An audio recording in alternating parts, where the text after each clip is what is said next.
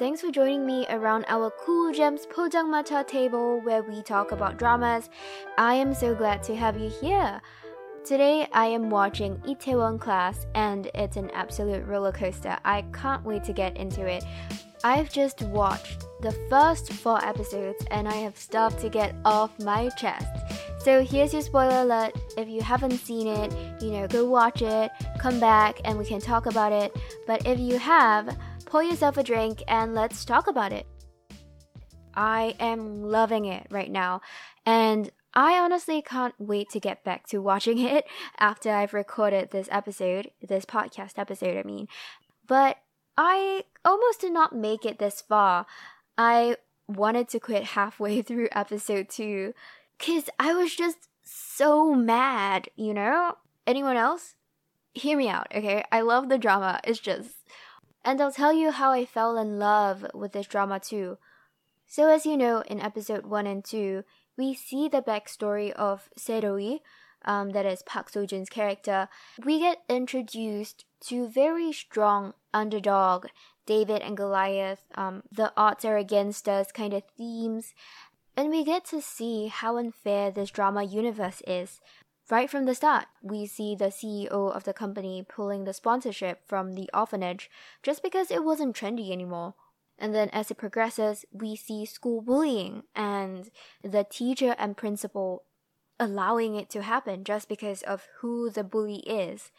He is the CEO's son. And so there's that very heavy class discrimination thing going on here. This is a relatively common Korean drama theme, as you probably know, that, people with wealth and status get to make the rules and get to get away with everything. Obviously, Serowi in this drama is framed as a hero. He stands up for what he believes in, even if standing up might lead to some nasty consequences. He doesn't care about that. He just wants to stand up for what's right. But when he stands up, he gets quashed by those in authority, by those in power.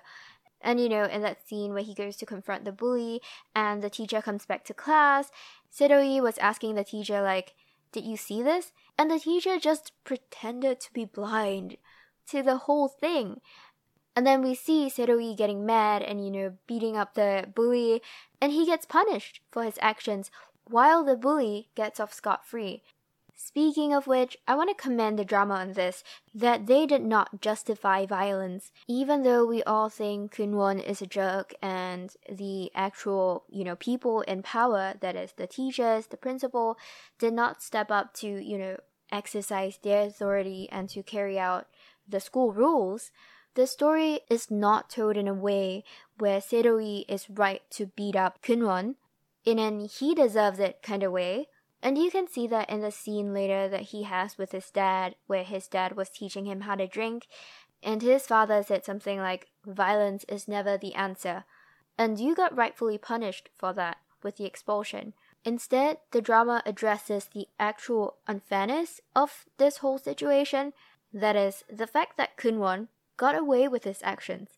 Serowi was told to apologize, to get on his knees, while Kun-won was just acting self-righteously like a victim. And he doesn't have to apologize even though he bullied someone. Kun-won does not get held accountable for his actions. Serowi's dad is forced to resign. That is the real unfairness. And I think the drama treated that whole idea of unfairness really well. It's about the fact that there is no justice from the people who are supposed to be impartial, who we're supposed to look up to, people with positions of authority, people who are supposed to exercise wisdom with their power and their authority. And when Serowi refused to kneel to apologize for his actions, the CEO confronted his dad and asked him, "What do you think of this?" That was an absolute mic drop moment. I was so worried for one moment what he was gonna say to that, because he seems like a great dad. It's pretty obvious that his son loves him and looks up to him and respects him, and he teaches his son great values. But then early on in the drama, we see him not wanting to get on the CEO's bad side, even for something that he thought was wrong. So I was on the edge of my seat at this moment. I just didn't know which way he would swing, Would he go with his son? Or would he bow his head in front of the CEO and just try to make amends? But he stood by his son, and that moment just hit me when he said he is so proud of his son and he is so amazed by him. That was such a great father-son moment. I mean, in the Korean drama world, there's not a lot of good parent-child relationships that come by. But he was forced to resign even though he was a very capable employee, and it was just completely unfair. And I honestly thought at this point that this was enough. This was enough unfairness. We've talked about class discrimination. We've talked about rich people bad, no values, no morality. We've talked about corruption in a sense, where the teacher and principal just ignores the bad things that Kunwon is doing just because of who his father is. And with the father setting up his own restaurant, I thought that this was going to be the story of how they fought together as the underdog, and how the company Tanga might try to crush them and try all sorts of dirty things to just stop them from expanding and succeeding. And this father-son duo fighting an honest and brave and hot battle against this systematically unfair world.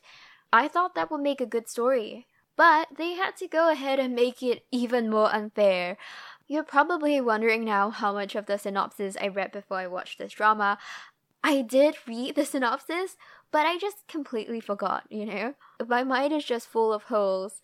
I know the synopsis mentions that he's an ex-convict, so I know that whole jail thing had to happen, but I completely forgot about it.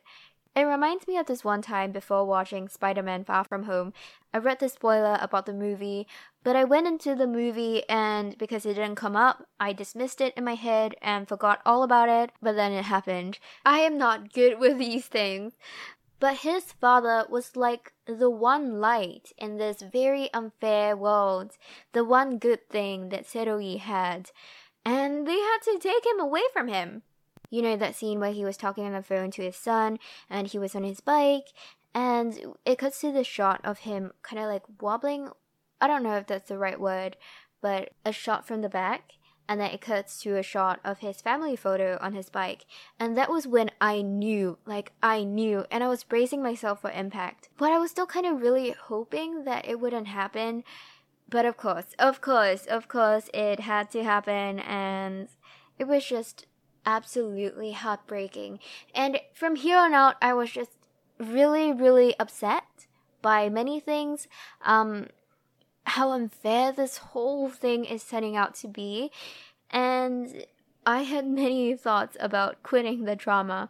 Seroe finds out that the culprit of this whole accident was Kunwon, and he goes to beat him up.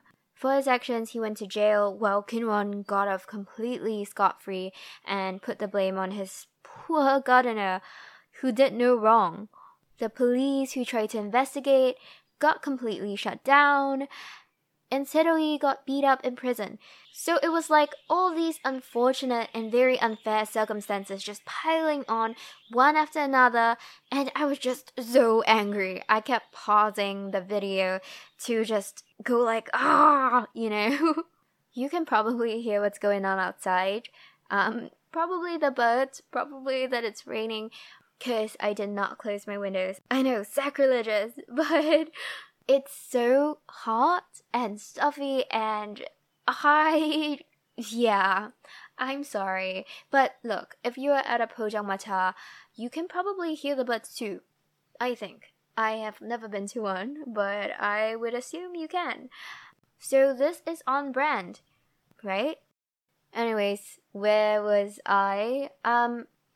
I know these 2 episodes were meant to rile you up, so that when he wins, because he will win, seeing as he is the main character, it will be extra satisfying. But wow! The odds were literally all against him. There's the stigma of being an ex-convict. He didn't get to graduate high school. Justice is like non-existent in this universe. The one person on his side died. It was a very strong, very me against the world kind of thing. Okay, yeah, there was Sua, but I honestly, I don't know how I feel about her right now, so I really was gonna quit and never talk about this drama again, because we only talk about Guljem dramas.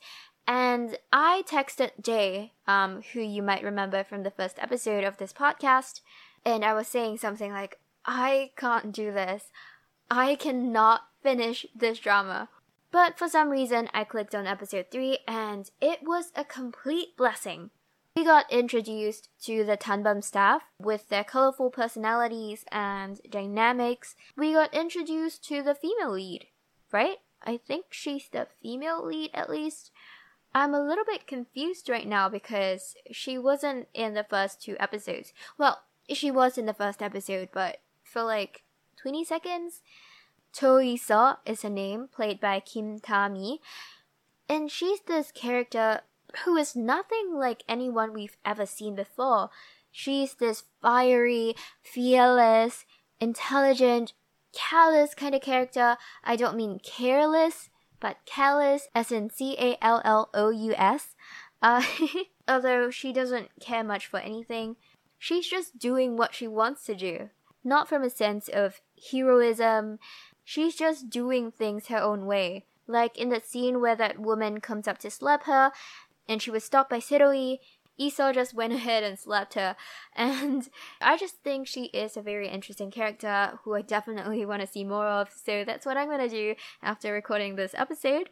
I feel like I should clarify here, in case, there are impressionable young teens, that I don't mean that you should go out and slap people just because you want to. We do not condone that here. But as a drama character, because she is so different from every other drama characters I've seen, I am very interested to see where this drama takes her. And that's what I mean by saying that she is a very interesting character. Please do not, please do not partake in violence. We also have Kim Dong-hee's character, Kun-soo, who I was looking forward to right from the beginning of this drama, because I just watched Extracurricular and I loved it. Hopefully we'll have an episode on that soon. So I have a huge soft spot for Tong-hee, and that translates to his character as well. And the reason I'm watching Itaewon Class after Extracurricular is to see him, because he's just such a promising young actor. He is so good. But I completely forgot that he was in this drama. So when he came on, it was such a welcome sight. I'd say that the introduction to all these new characters is what really sold the drama for me, and that's when I really started to fall in love with this drama. Because the first 2 episodes told of this very frustrating and agonizing story of how unfair this whole universe is. But in episode 3, we start to really come into the story of the drama, and we start to see the development of great relationships and dynamics, likable characters instead of villains.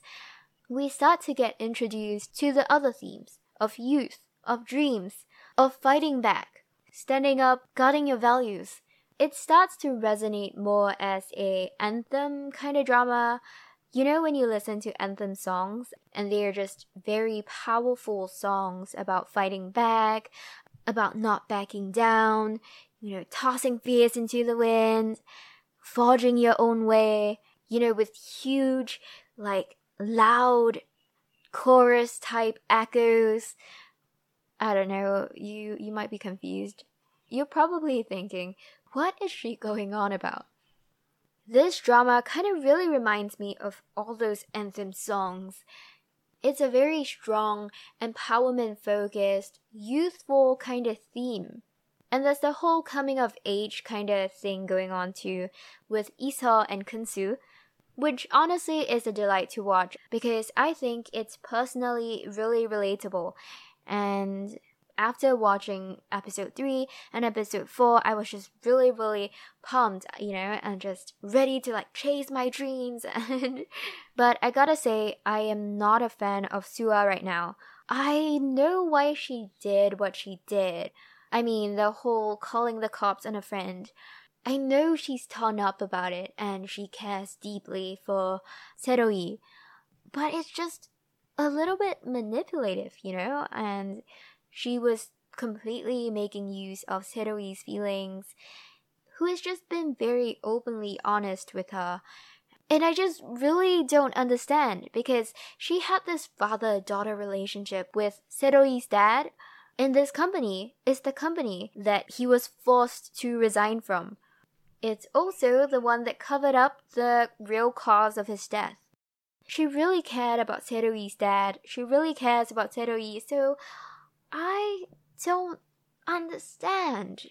But overall, I am really intrigued by the story so far. I want to know what happens. I want to see what happens with Sua. I want to see what happens with the new characters. I want to see their relationships grow and blossom, and I just want to get back to watching it. What about you? What do you think of the first 4 episodes? Did you like it? Who is your favorite character so far? Let me know what you think. Thanks for joining me on another episode of Cool Gems. I hope you had a good time. Gotta admit, some of my impressions of the drama have changed since recording this episode, so it's kind of funny listening back to it now because, I'm not gonna say anymore because I don't want to give anything away. But let me know what you think. You can find me at Cool Gems Pod on Instagram or Twitter. And I'll see you on the next episode of Cool Gems, which comes out every Tuesday.